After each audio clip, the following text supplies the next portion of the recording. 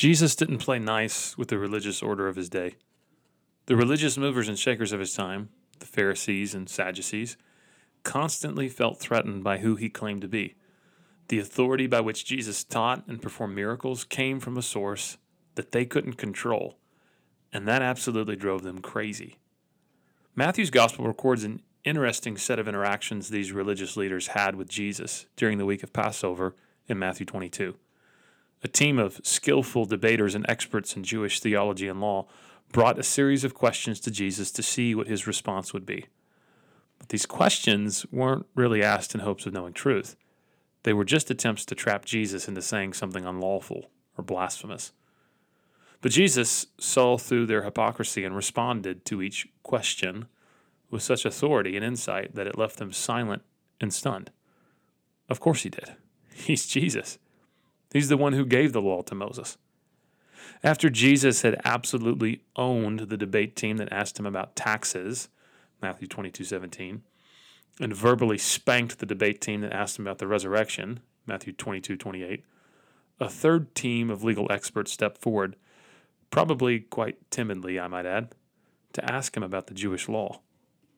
Teacher, which is the greatest commandment in the law? Matthew 22:36. As you read Matthew's account, you can almost feel the tension and anticipation in the room. The top theologians and scholars of the Jewish faith have just asked Jesus the big one, the question of all questions. The most actively debated question in the rabbinic world was, what is the greatest commandment? When we consider the fact that the Pharisees viewed the law as 365 negative and 248 positive commandments, we realize how complicated of a question this could become. Even the most learned and masterful rabbis spent years grappling with this question. Legal experts would divide the hundreds of Jewish commandments into heavy, or important, and light, or unimportant, categories and spend countless hours debating which ones were which. Jesus' response? Simple. Love God with everything you have. Jesus replied, love the Lord your God with all your heart and with all your soul and with all your mind. This is the first and greatest commandment. Matthew 22:37-38. Matthew doesn't record the Pharisees' reaction, but I can imagine it was one of shock and amazement. Jesus drew his simple yet incredibly profound answer from the most memorized and quoted passage in all Jewish scripture, Deuteronomy 6:4-5. This was also referred to as the Shema, and it was a sacred profession of the Jewish faith. The Shema was also a declaration of complete loyalty to the study of the Jewish scriptures, the Torah. More than anything else, though, the Shema was a declaration of allegiance to Yahweh himself. Jesus cut through the heart and intent behind all 365 negative and 248 positive commandments of the Old Testament and declared what God was truly after. According to Jesus, the most important thing God requires from his people is a heart of allegiance that is completely and totally devoted to him. So simple, but so all-encompassing. Jesus said that the most important commandment of God is for his people to love him. But true love, according to the Bible, is not simply an emotion or feeling. True love is a decision of the will to act in light of a deep, abiding affection for the object of our commitment.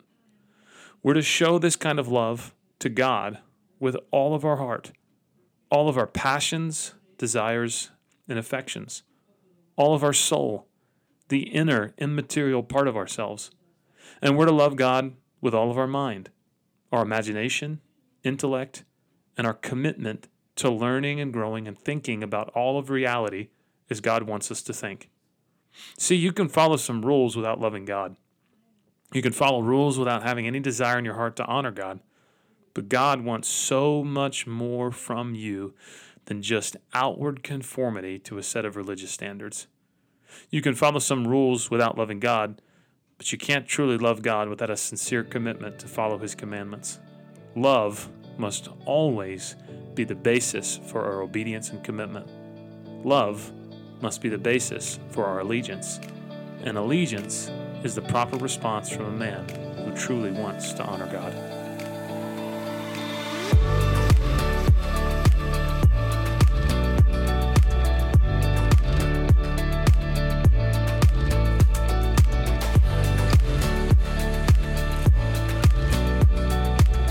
Welcome to the Committed Masculinity Podcast, a limited series that explores the issues and challenges facing Christian men who are serious about Jesus' invitation to be a disciple. On each episode of our series, we will review the content of each chapter of the book, Committed, Biblical Masculinity, and then discuss the issues on each episode with special guests. On today's episode, Chapter 3, Pledge Your Allegiance, Halfway Hearts, Faithful Obedience, and the most satanic song in existence. With special guest, David Young.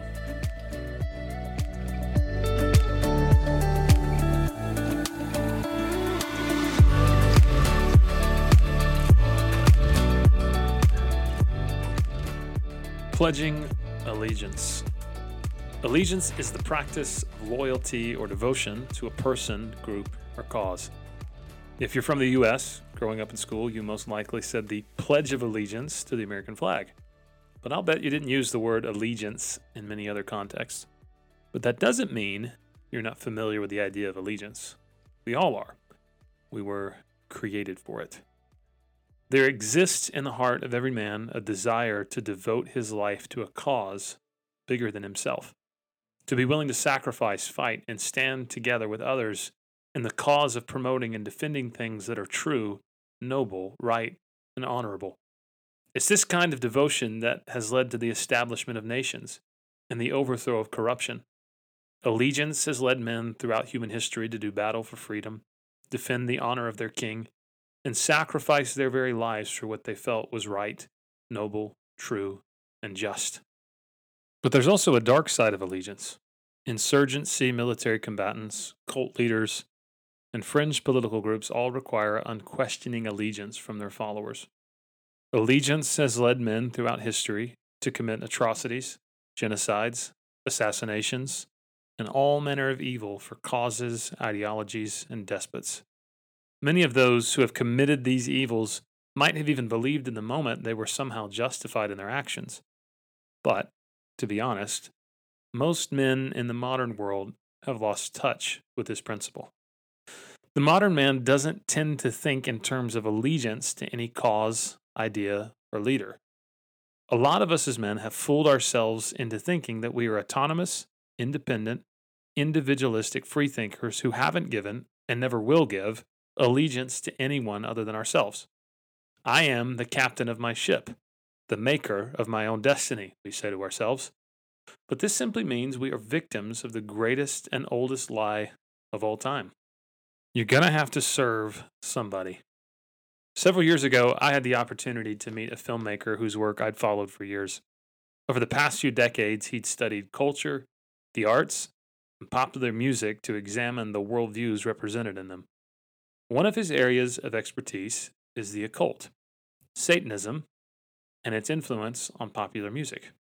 Seriously. Over lunch, my curiosity got the better of me, and I asked him a question I'd been dying to ask for years. What is the most satanic song out there in popular music? My first thought was that he'd pick a song by some obscure, openly devil-worshipping black metal artist from Norway or Sweden, but he didn't even bat an eye. It's easy, he said. My Way by Frank Sinatra. That's the single most satanic song in the history of popular music. I almost choked on my sandwich. He went on to explain to me that observers of Satanism don't actually worship any god or deity, despite their names. Satanists actually worship themselves. In fact, one of their phrases, "No Redeemer liveth," indicates that each member is their own Redeemer, sovereign over their own lives and actions. The high priest of the Church of Satan, Peter H. Gilmore, summed up satanic belief by saying, "What Satanists essentially believe is that life should be lived in the pursuit of pleasures, and we only get one chance to do it." Sounds like America to us. I Did It My Way would make a perfect anthem for practicing Satanists. The greatest and oldest lie of all time is that freedom can be found in living for self. Satan has an entire unbelieving world enslaved, completely allegiant, devoted, and ferociously loyal to him and the ideas and practices of his kingdom of darkness. But the tragedy of it all is that they have no idea that they're actually serving him. They think they're simply worshiping and serving themselves. But in this great cosmic battle between darkness and light, good and evil, and right and wrong, there can be no neutral parties. Either we will serve and belong to Christ, or we will serve and belong to Satan. Either darkness or light will have our allegiance. And according to the great philosopher Robert Zimmerman, you're going to have to serve somebody. A sobering thought. The Bible makes it exceptionally clear that we were in bad shape before we met Jesus, or without Jesus. We might have seemed successful or even moderately happy with our lives, but the truth is, we were spiritually dead, enslaved to the world, our flesh, Satan, and under the wrath of God. Ephesians 2, 1-3. But when Jesus enters our heart and lives, we're saved from God's wrath by grace, made alive, and raised up and seated with Christ. Ephesians 2, 4-9. Even if we didn't know it, we once belonged to Satan, but now we're under new ownership. We're Christ's. We owe him a debt of gratitude we could never pay back in 10,000 lifetimes, and yet we still so often choose to live only for ourselves. It's a sobering thought to think that even after experiencing such radical grace and deliverance, we can still choose to live like slaves to Satan. When we live primarily for self, not surrendering, worshiping, or devoting ourselves completely to God in total allegiance, even as Christians, our lives can be about serving the purposes of our old master, the devil. I wonder how many of us as Christian men have spent years of our lives willingly in bondage to Satan without even realizing it. Halfway heart disease, we'll call it HHD for short, is a serious spiritual condition that I've been affected by many times in my Christian life. You might have had a case of it before as well. The halfway heart is a heart that has at some point truly experienced God's grace, forgiveness, love, and mercy. This is the heart that does love God, but most of the time wants just enough of God to get something out of God. This is the man who loves what God can do for him, but truthfully doesn't love God. Deep down, his heart is still deeply in love with self, the world, and his sin. This is the guy who trusted God once upon a time for salvation, but can't seem to trust him enough to get accountability and help from his pastor for his struggling marriage and online porn habit. Truthfully, he likes his sin. He hates how it makes him feel, but he loves it too much to bring it to God and get healing. This is the guy who once saw God do a miracle in providing for him financially, but struggles now trusting him to give back anything financially to his church or those in need. If he were honest with himself, he just doesn't care all that much about God's work or others' needs. He knows he's living for himself, but he's got a million excuses and justifications. Truthfully, he doesn't really care about changing. He loves himself. This is a man with a divided allegiance and a halfway heart.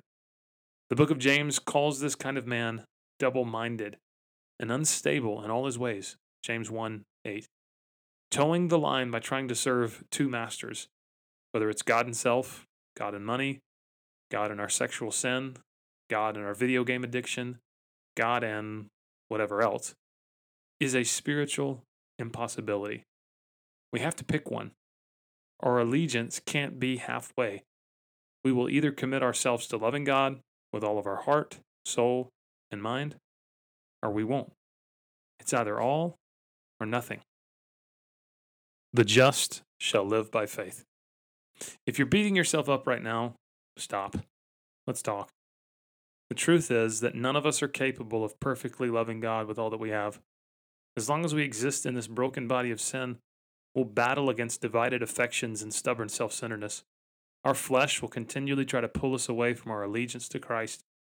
The world's systems and all of its mindsets and ideologies will perpetually attempt to sway us from our commitment to love God with all of our heart, soul, and mind. In this journey of following Jesus, we'll struggle against sin. We'll do battle against selfishness, and we'll fall victim to pride. Our affections will be divided between God and his kingdom, the things of this world, and our own selfish desires.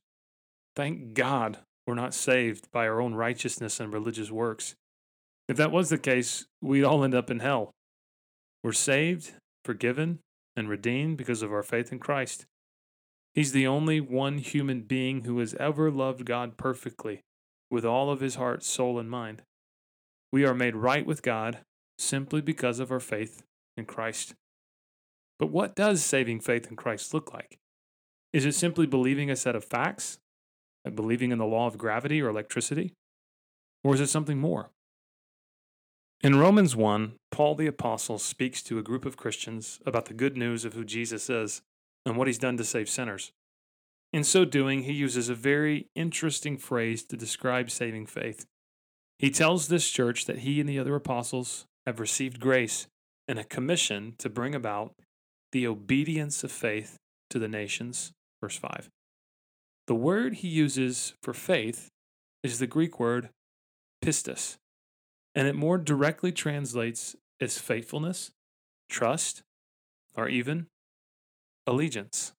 The idea is that responding to the gospel with saving faith is to obey it. It's to trust completely in the idea that Jesus truly is the King of Kings, Lord of Lords, and he alone is worthy of our trust and faith. It's the simultaneous action of letting go of our sin and grabbing hold of Jesus. A Jesus follower who has truly put their faith in Jesus has committed themselves fully to allegiance in Jesus as the Savior and as the King. Someone who has true saving faith in Jesus has trusted him with their entire lives, not just certain parts of it. Obedience and faith are not two separate ideas. They are always connected. Unbelief and a lack of true saving faith in Jesus as Lord certainly could be expressed through words, but most often that's not how it works. Most often it's expressed through perpetual disobedience, compromise, indifference, taking the promise of salvation for granted, and giving lip service to God while going through religious motions without our heart truly belonging to Him. But please hear me. The evidence of this kind of real saving faith is committed endurance, not perfection. It's the commitment to continually follow after God and obey His word with everything we've got, even after we've royally blown it. It's the deep-seated desire to do God's will and everything God wants for us, even as we do battle against our sin, selfishness, and pride. It's our undying allegiance to Jesus as King, even as we fight against all the impostor kings who seek to dethrone His lordship in our lives. The man after God's own heart. Twice in the Scripture, Acts 13:22, 1 Samuel 13:14, David is described as a man after God's own heart. And yet, in the life of David, we discover sin, pride, failure, adultery, and even murder. If you've ever felt like your sins are too big for God to forgive, look at the life of David. This dude was a screw-up. So how in the world could this big of a screw-up ever be considered a man after God's heart? The answer is found in David's allegiant faith displayed throughout the course of his life. Regardless of his failures and setbacks, David was committed to God. David had complete trust in God's power, even as the mighty warriors of Israel didn't. 1 Samuel 17. David loved God's word and committed himself to knowing it, delighting in it, and meditating upon it day and night. Psalm 119, 47 through 48. David was committed to trusting God's plan for his life, even when that plan involved suffering, setbacks, and heartache. 1 Samuel 24. David worshiped and thanked God in every season of his life, both the good and the bad. Psalm 26, Psalm 100. But more than anything, David's faith was displayed by what happened after his failure. Listen to his words in Psalm 51, after he was confronted for his sins of adultery and murder. Have mercy on me, O God, because of your unfailing love. Because of your great compassion, blot out the stain of my sins. Wash me from my guilt.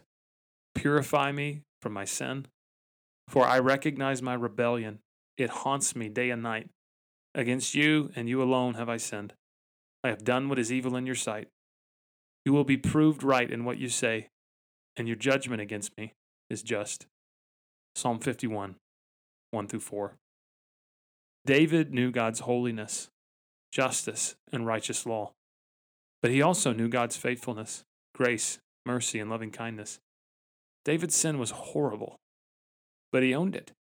He was humble, he was repentant, and his faith was displayed in how he threw himself into the arms of God's sovereign grace in repentant surrender. When I was a kid, we'd go to the beach. My brother and I loved playing in the waves. We could play for hours body surfing on the waves. My parents were too cheap for bodyboards, so body surfing had to do. If you could catch a wave just right, you could get shot out like a rocket back to the beach. But you had to catch the wave just right. Sometimes you'd be in a bad spot and a wave would start to break over you. If you tried to swim away from it, the wave would slap against your back and knock you into the sand. The only way to really recover from a bad wave was to face the wave and dive over it until the next one came. See, it seems counterintuitive sometimes to run towards the thing that it feels like we should be running away from. It's in our nature to want to run from those we hurt. It's counterintuitive to think about running back to the one we've hurt in order to have our own hurts alleviated and our hearts restored. That makes about as much sense as diving into the wave that looks like it's going to knock you down. But one of the greatest tests to see if we really believe the gospel, that God loves us, forgives us, and wants to restore us through his grace that he perfectly displayed through the cross of Christ, is to watch what we do with our failures. Do we run to God, or do we run away from God? The freedom of everything. Have you ever stopped to ask yourself the question, what does God want from me? As a child growing up in a strict fundamentalist church, I thought the answer to that question was to never say a cuss word, to never drink, to never smoke, to never listen to rock music, to never touch a girl I wasn't married to, and to never grow my hair long. Sadly, I think many of us never grow out of forming our own list of what we think God wants from us. Our list may not involve only reading a King James version of the Bible and never wearing shorts, but they may involve other external behavioral modifications that are just as silly and just as spiritually impotent. Even after truly meeting Jesus and growing in my faith, the question of what God wanted from me still haunted me. It wasn't until years later at a Bible study one night that the light bulb came on. I asked that question to my small group just to see what their response may be. What does God want from us? Nobody spoke at first. Some silently sipped coffee while others stared at their shoes, hoping somebody else would speak first. Then finally, a woman named Megan piped up. Everything. God wants everything from us. But also, I think God wants everything for us. This sounds embarrassing, but I never thought about it like that. That God simply wanted all of me. More than my religion, more than my rule following. He wanted me, my heart, my mind, my soul. Everything. But I certainly never considered the idea that God desired everything for me, that his plans for me were good, to give me hope and future, that in Jesus God had given me forgiveness, salvation, access to him as the Father, the power of the Holy Spirit, and the promise of an eternal kingdom that cannot be shaken. God's plan for me is more than I can ever ask, think, or imagine. Everything. So often we pledge our allegiance to unworthy kings and causes. We align or attach ourselves to such pointless and temporary pursuits in order to gain recognition, financial affluence, or praise. But all of this is so incredibly narrow and nearsighted. Those of us who have put our faith and allegiance in King Jesus have the promise of ruling and reigning with him in a kingdom that cannot be shaken for all eternity. So why do we chase after such tiny, temporary, little visions of affluence, applause, and pleasure? What, or a better question is, who have we devoted our lives to? Where does our allegiance lie? There is great freedom in waving the white flag of surrender to the King of all kings. There is a tremendous amount of freedom in the simplicity of letting that surrender be total, complete, and absolute.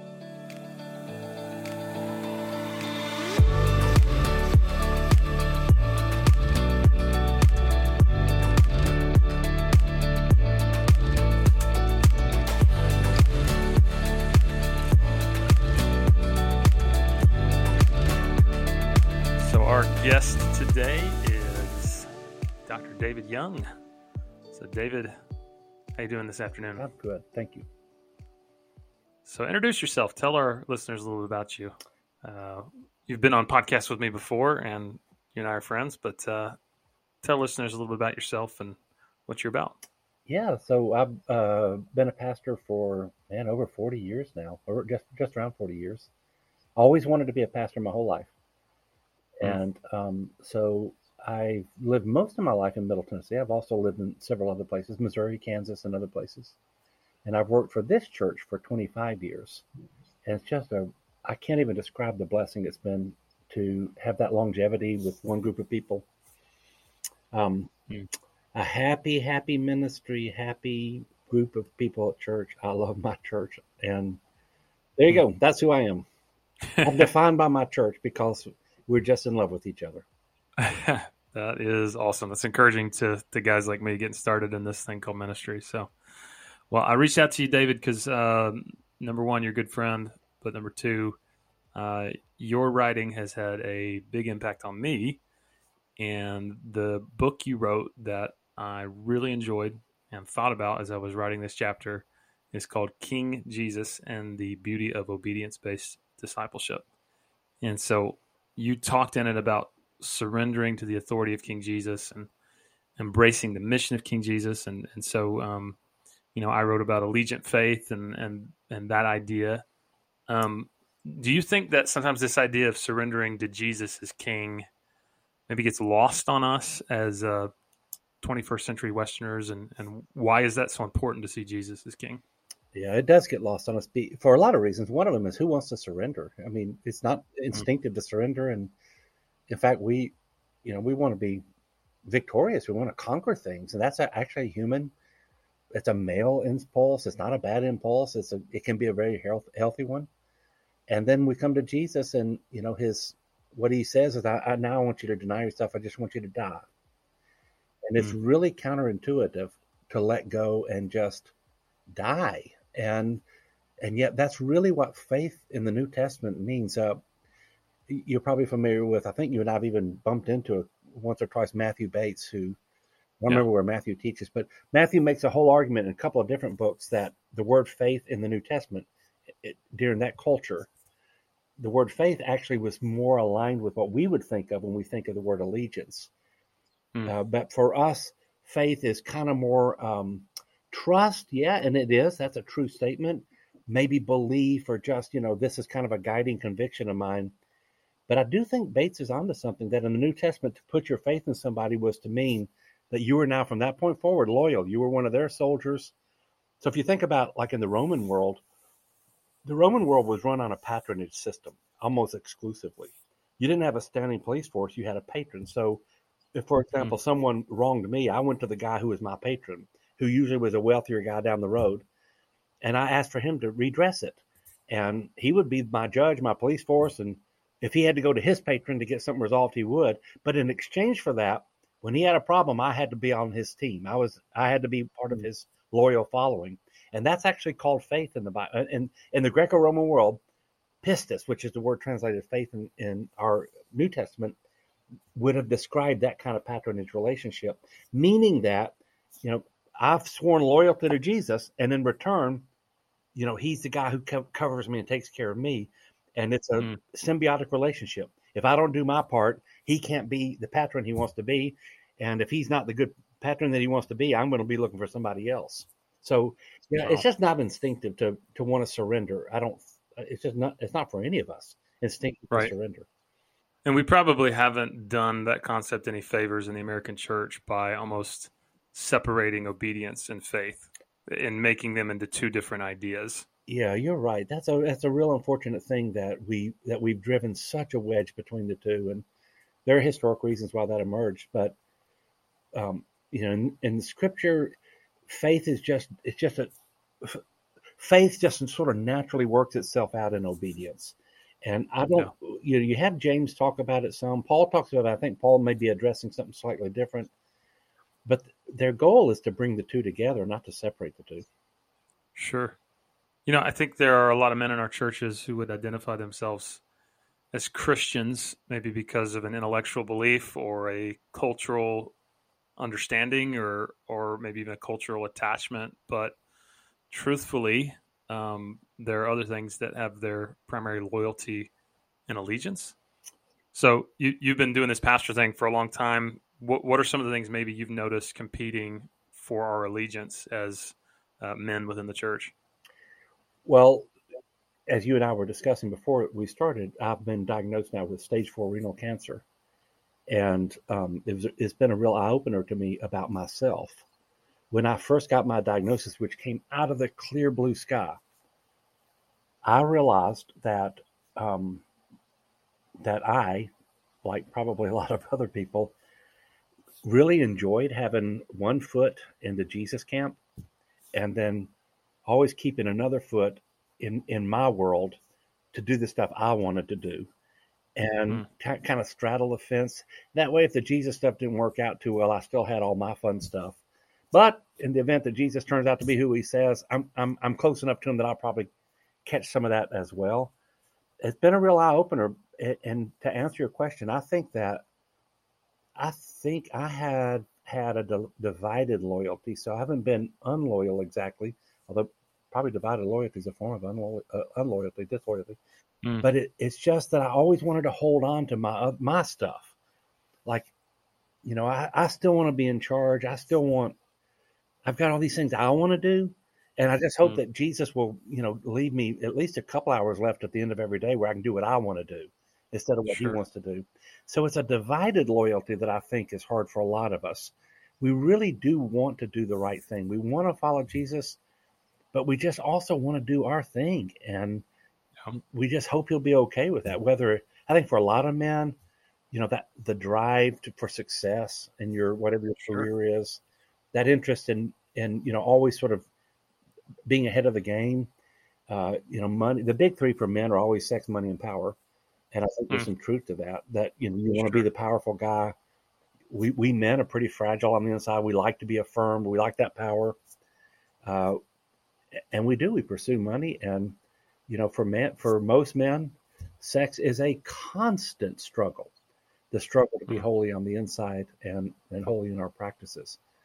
yeah. But in each case, those three are forms of self-assertion that prevent us from surrendering to Jesus. Sure. So one of the things that I'm sure you've probably noticed too, and again, I think we have our culture and us as pastors in the American church in a broad sense to thank for it. But I think there's a lot of us that genuinely try to use God to get what it is that we want. And so we would say that we're allegiant to Jesus, at least in our verbal confession or our cultural alignment. But the truth is, deep in our heart of hearts, what we're doing is, to our shame, maybe trying to use God to get what it is we want from Him. Have you noticed that too? Is that something maybe you've seen as well? Yeah, yeah.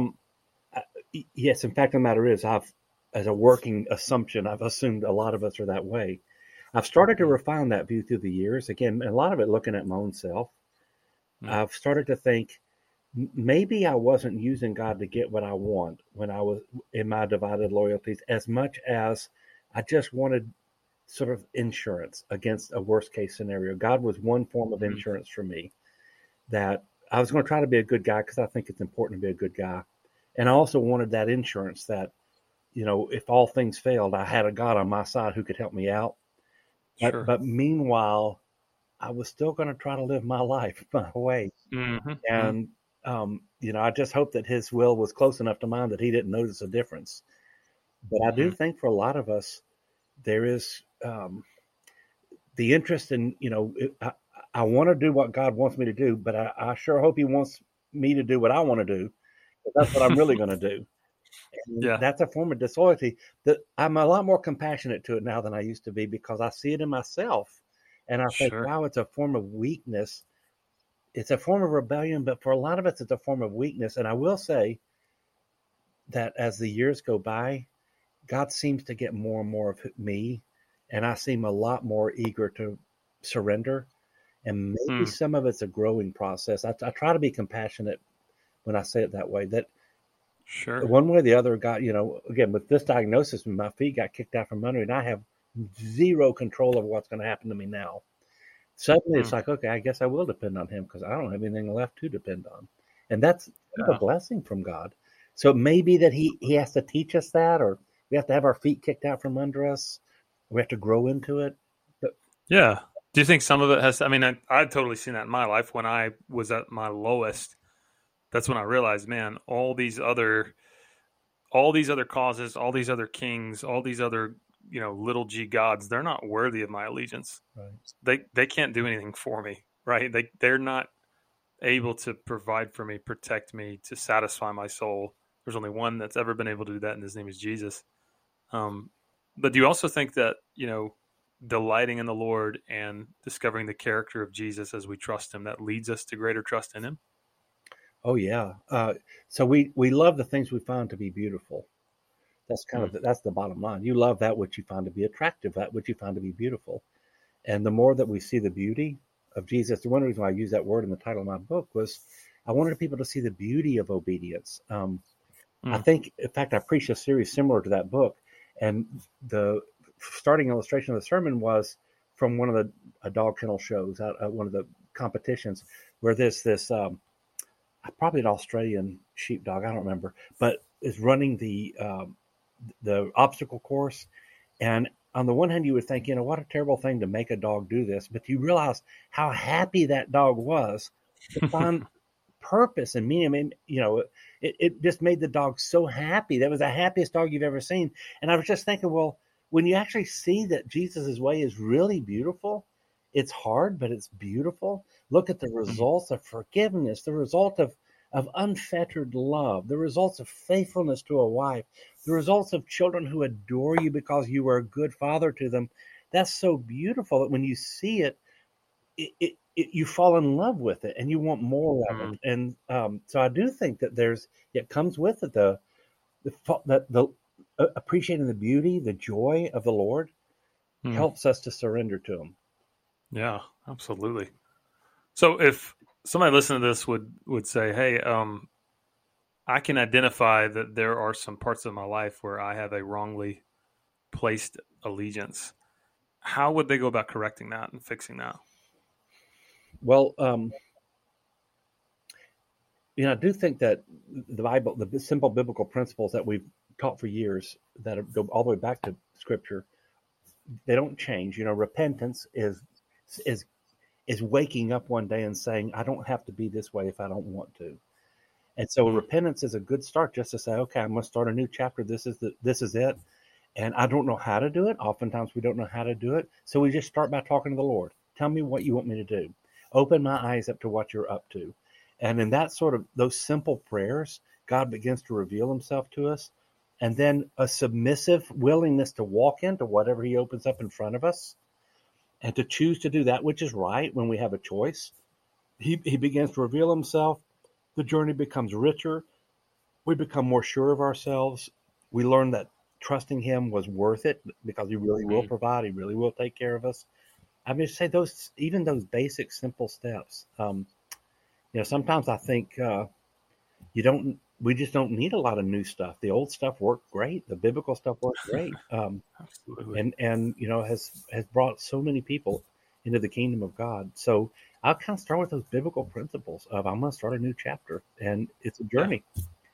Well, and I think for some of us, we hear the word repentance and we're thinking like, you know, go with a whip and whip ourselves, and there's got to be tears, and there's nothing wrong with crying tears of repentance. That's a good thing. But really, the word for repentance is the metanoia, the change, In your right? mind, yeah. I think about the prodigal son who, that the little sweet phrase in there when it says, as he was in the pigsty, that he came to his senses. That's the best word for Mm. repentance in the Bible. It's just coming to your senses. This isn't Yeah. working. I mean, you think about it. If you really ask, a lot of men aren't that happy. A lot of us men, we are not that happy. We've got a lot Mm. going for us, but we're just not that happy inside. And so maybe a good thing to do is ask yourself the question, how's it going when you're in charge? Is it the way you want it to be? Wow. And if it's not, then come to your senses and take a chance on Jesus's style. Put him in charge and see what he does. Yeah. I remember reading one time, and I don't know if it's true, maybe just one of those fables that comes out of the fog of war, but when the Japanese were surrendering to General MacArthur in 1945 at the end of World War II. I'm told they get on the battleship. I don't remember which one. I think Missouri, but whichever one. They get on the battleship. The delegation of Japanese come in. MacArthur has the terms of surrender written in Japanese. He sets it in front of them. They start to read it. This is the story I've heard. As they began to read it, he said, "There's no reason to read it. Just sign it." And what he was saying is, you're going to surrender no matter what. You might as well just sign that thing. And then I thought about that as a model for Jesus. That don't wait till you have everything figured out before you trust him. Just trust him, and he'll show you as you go along. He'll teach you as you walk along. The terms of surrender will come to you. But if you want to follow him, just go on and start surrendering and let him be in charge. See where he takes you. Wow. I love that. So somebody listening to this might be asking themselves, okay, so faith is allegiance, which is commitment, which is loyalty, which is a whole life commitment to Jesus.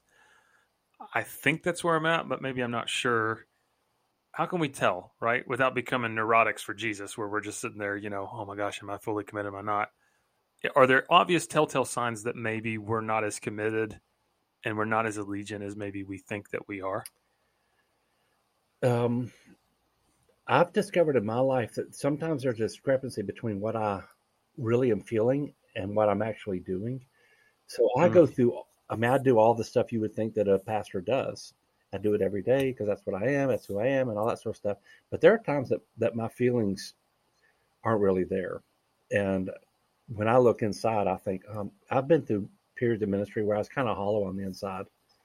And so I would say that how, whether you're going to church or not may not be all that good of a measurement. And whether you're doing some of the Christian routines, I do think maybe a good measurement has to do with, when you make difficult decisions that are right and you feel the pain of it, are you grateful to the Lord then? That's a good say, okay, I when I've had difficulties in relationship, my wife wouldn't mind me telling you that we've had tough times in our marriage. Sure. And when I did what I thought was right in marriage and didn't like it and didn't want to do it and resented having to do it, but then was able to remind myself, this is when I'm most like Jesus, and I felt a sense of gratitude. I think that was like one of the tests that says, okay, this is who I am. This is who I want to be, and I'm pretty satisfied with that. Can you take joy in going to church? Do you take joy in those religious actions that you do, or are you only doing them? And if you're not finding joy in it, well, join the human race. We probably all go through those periods, but you need to find, what is the joy? What is it that he really wants me to get out of this? Because there is joy to be found in all of it. It's just we may have stopped looking for the joy, or we've listened to the lies of the evil one. So maybe taking joy out of the things that relate to Jesus will be the best sign that you're allegiant to him. Yeah. So allegiance and commitment to Jesus as King doesn't mean we're perfect. No, not at all. But how does a man who is surrendered to Jesus as King and has that allegiant faith, how does that show up in how we handle failure and sin? I think that we are able to, it's a matter of perspective. When you're really loyal to Jesus, you really do have this sense that he's leading me, then you can take failure. It's not catastrophic for you. You can take disappointment. You can understand that God's hand is at work in this. Even, in my case, even with a cancer diagnosis that's, it's not a good diagnosis in my case. Stage 4 renal cancer it's pretty serious. And I've tried to ask myself the question, how do I take joy in that? And how do I look for the leadership of the Lord in that? And he's shown me ways that, just a simple way is that I get to walk a journey with my church that none of us have had to walk before. They've not had a minister who's this ill. And we all get to figure this out together, and we get to build a tighter community. And I've actually noticed that I love them more than I ever have. And I think they love me now more than they ever have. And we're just like, I see all the blessings in this. And it's not even begrudging, but it's like, oh my goodness, I couldn't have gotten these blessings any other way. And I think I'm going to be able to say it's worth it. I think I'm going to be able to. So look for what he's offering, even in the disappointments. Look for what he's giving us. And normally when we look, we find. If we look for it, we'll find it. Wow. Yeah. So if there's a guy listening to this, that would look at his faith life, would look at his commitment to Jesus and just say, man, I am nowhere close to where I need to be. And I want to start devoting my life to Jesus as King. I've been on the fence. I've been kind of a halfway disciple or whatever else. What would you say to a guy like that listening to this? Well, I'd say you're in a great place. I'd start by saying, man, you're in a really good place. You're.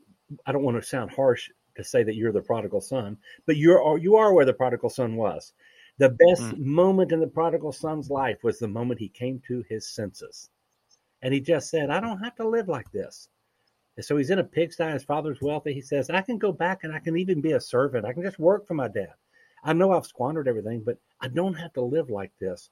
And so he turns and he goes back. And as he goes back, the father appears. I mean, the way the story's told, Jesus doesn't say these words, but it sounds almost like every day the father went out on the edge of the hill and looked to see, is this the day my son's coming back?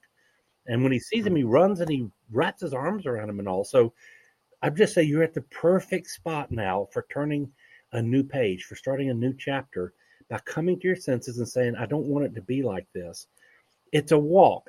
We can give ourselves mercy and grace and say it's a walk. It's a journey. I'm at the first step, and I'm not where I'm going to be, but I'm no longer where I used to be. You can start there and see what God does with that. And I often tell people, start small to end big.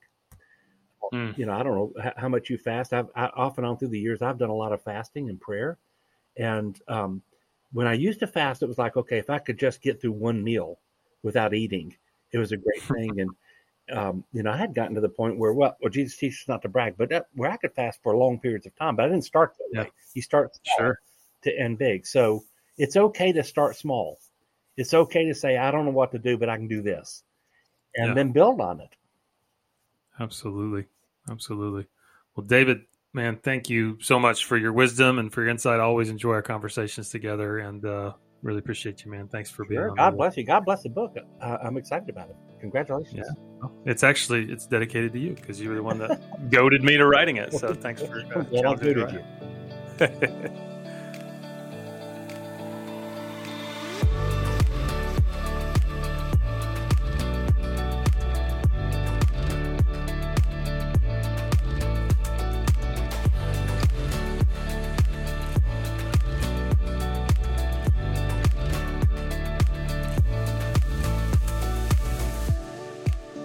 Thanks for listening to the Committed Masculinity Podcast. If you like what you've heard and you want more, head over to Amazon and pick up your copy of the book, Committed: Biblical Masculinity. Please give this podcast a share, leave us a review, and tune in next time. Thanks again for listening.